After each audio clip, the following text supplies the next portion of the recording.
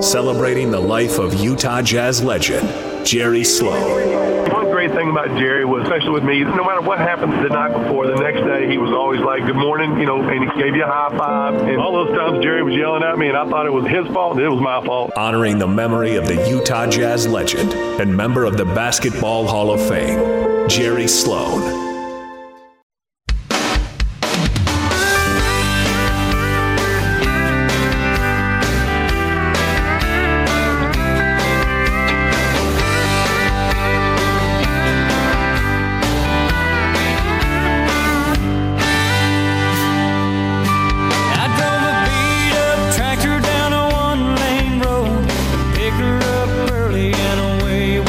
Gordon Monson, Jake Scott, 97.5, 1280 The Zone, broadcasting live today from Bullfrog Spas right out here in Bluffdale, right off the 146th South exit off 515. Just head west. You'll run right into us. Come on by, take advantage of their Memorial Day sale. Great time to customize a beautiful Bullfrog for your very own experience. Gordon, let's jump out to the Sprint special guest line. They make it safe and easy to get what you need online. Visit sprint.com for online services and local store availability. Joining the show now, the great Brad Rock with us on the big show. Brad, hello. How are you? I am good, Jake. You guys doing well? Wait. Whoa. Is that really Brad Rock I'm hearing right now? It's me. I've come out of hibernation. Yeah, it's me. I've gone dark. I've gone dark for a while, but you got me back in the media again. Are you? How's life treating you, man? It's going well. Yeah, my running schedule is picked up. I run every day. It's pretty good. I like it. Good. Well, there's no better person to talk to than Brad Rock about Jerry Sloan. Brad, you covered him and his teams for so many years. I mean, as I've been trying to piece together my memories, it's a waterfall of memories. I'm sure it's that and more for you. It is, and you know how it is. It floods back, and Gordon, we've got a lot of them together when we were with Jerry and on road trips, and certainly Jake was at a lot of that stuff. But there was just somebody asked me about the first time I met him, and it took one time. I mean, I was the new beat writer. They assigned me. It was June 1990. And they had assigned me the beat writer, so I thought, well, the first thing I need to do is meet some people. So they set me up to go over to where the Jazz offices were, and I went into a meeting, and there they are at a table. There's Jerry, Phil, Larry Miller, Scott Layden, all of the big shots, Frank Layden, and they brought me and introduced them, and Jerry was just like Jerry's been ever since. And, it took one introduction, and he called me by name after that. I didn't have to keep telling him who I was. But I was impressed from the first time I met him. My interactions with him, Brad, he was always so understanding that people had a job to do, and I think that translated to his coaching too, because he expected you to do your job. But it was funny at the beginning of my career. I'm sure you both will remember this. I mean, I had long hair and I wore hemp necklaces, and I was not, I respect that. I respect that. Okay, yeah, keep going. I was not somebody that Jerry necessarily identified with. Let me put it that way. And he was amazing. He always answered my questions. He always treated me unbelievably well. If I asked a good question, he would give a good answer. And I always appreciated the fact that he understood that we all had a role to play, and he respected that about us too. I always loved that. That is really well said. And, when I was the beat writer, I would ride on the team bus.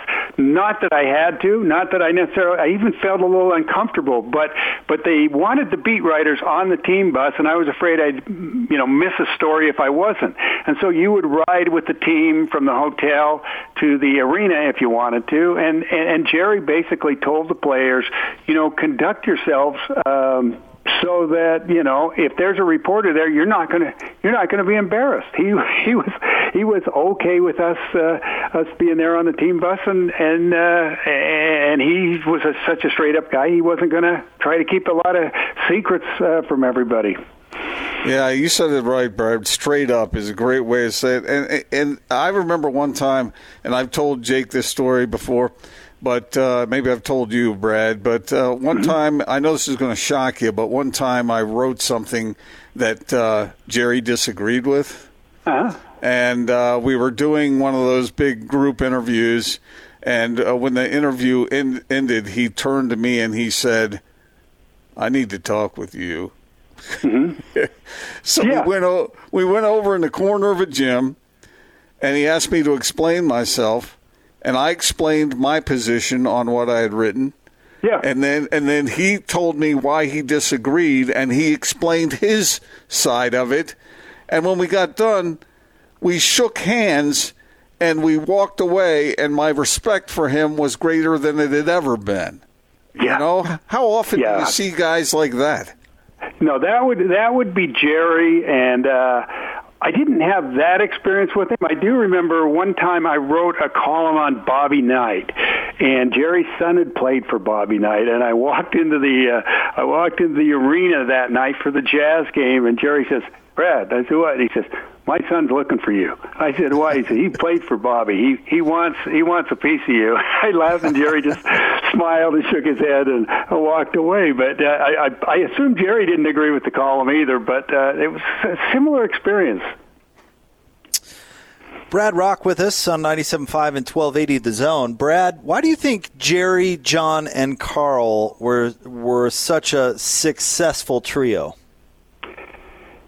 Well, Jerry got their respect right away. I think those were just guys that, I think they really weren't about themselves, and they really believed what Jerry was telling them. And if you talk to them, and if you talk to Mailman and John today, Jerry treated them like men. I mean, Jerry, he might have yelled at them, but he treated them like men. He didn't treat them like little kids.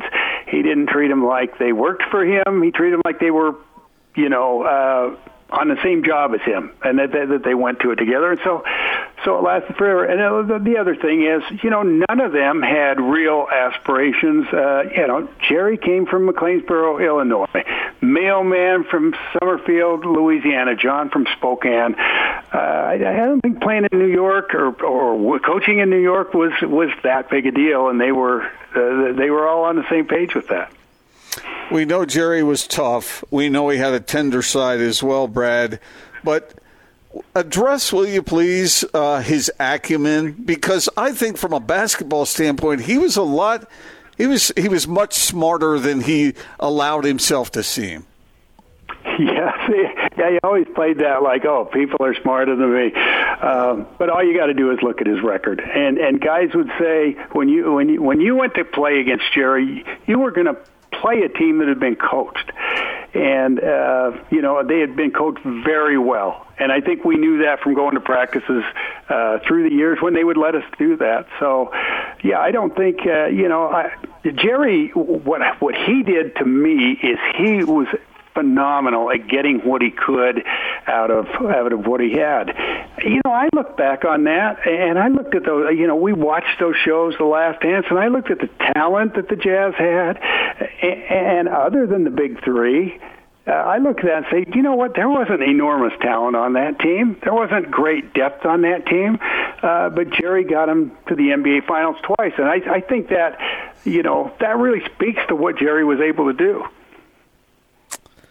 I still don't know how he didn't get Coach of the Year for that 42-win season with a team starring Keon Clark. I mean, that's truly remarkable. I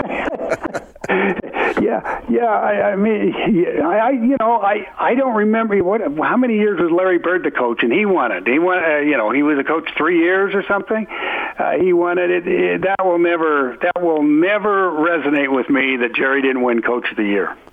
It's interesting because I'm not very good at math, but I think I counted correctly that like 7 or 8 times Jerry was NBA Coach of the Month, but never Coach of the Year. And I don't know whether that really bothered him all that much, but I do remember one thing that did bother him, Brad, and maybe you remember this as well. Remember when he was an assistant coach on the Olympic team? And he had followed the pattern that had been set. I think, was it Lenny Wilkins who was the head coach that year when he was an assistant? And so he thought he was in line to be the head coach the following Olympics, and it didn't work out that way. And I remember having a heartfelt conversation with Jerry about that, and he said, that really did hurt me. He said, I'd like to know, what did I do wrong? What did I do wrong? And the point was, he did nothing wrong. And for Jerry, that would matter. I mean, being coach of the team and representing the country, some guys, it's a nuisance. It's a few weeks where they could be on vacation, but I don't think Jerry looked at it that way. But yeah, he was a genuine guy with real feelings. I mean, I remember once Gordon. When Bobby died, I think it was, when his wife passed away, and I wrote him a sympathy card, and I sent it to him. Didn't think he'd even get the thing. And the next time I went to cover a game, where we're all gathered around him, and there's this scrum around Jerry before the game. He looks out across the heads and he sees me and he goes, "Thank you, Brad." And everybody's like, "What's that?" And then he just conducted the interview.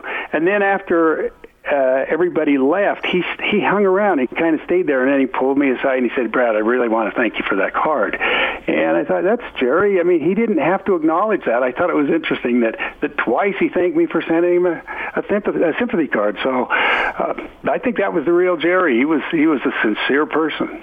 Mm. Well, Brad, we can't thank you enough for jumping on the show today. Thank you very much. Okay, guys, it's good to hear you from afar. I love it. Yeah. Brad, you take care of yourself, stay healthy, and I don't think we need to worry about that.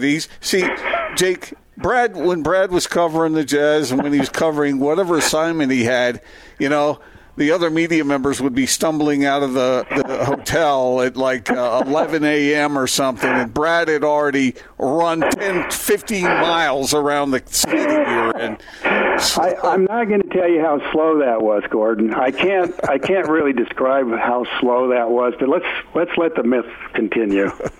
Okay. Thanks, Brad. Stay well. Good to hear from. Okay, guys. The great Brad Rock with us here on 97.5 and 1280 The Zone. I like that story.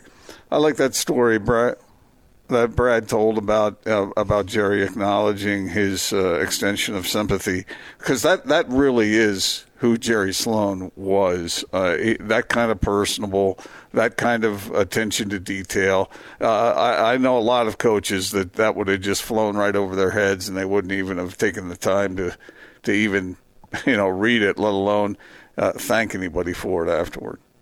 When she passed is right when I started with the Zone. That was right at the beginning of my career, and that really had an impact on Jerry Sloan, to the point where there were a couple of times in the following years where he broke down in tears when he had a memory of Bobby, and it's.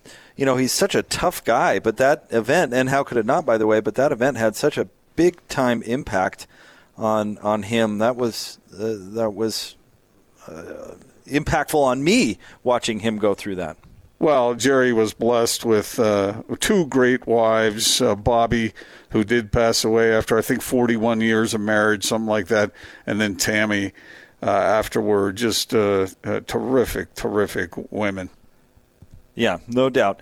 All right, coming up next, we actually have an open segment, so I want to get your thoughts and maybe some memories from you, Gordon, about Jerry Sloan at 3 o'clock. Steve Klauke is going to be on the show. Chris Morris at 3:30. Howard Beck at 4.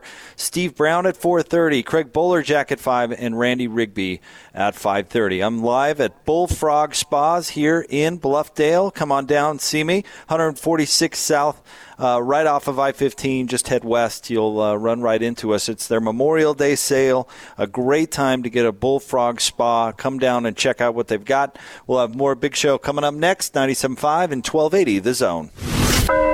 Celebrating the life of Utah Jazz legend, Jerry Sloan. He was just one of those how do I put it? He was a hard-nosed guy. He was one of those guys that if you didn't understand him, you would think he just hated you. But he was actually trying to push you to get the best out of you at all times. And, that's one thing me and Jerry got along with was I didn't mind him pushing me. That was part of our thing. I was the big dog, and my thing was to protect the yard. And he was the leader of the yard, so obviously I got to protect him. Honoring the memory of the Utah Jazz legend and member of the Basketball Hall of Fame, Jerry Sloan.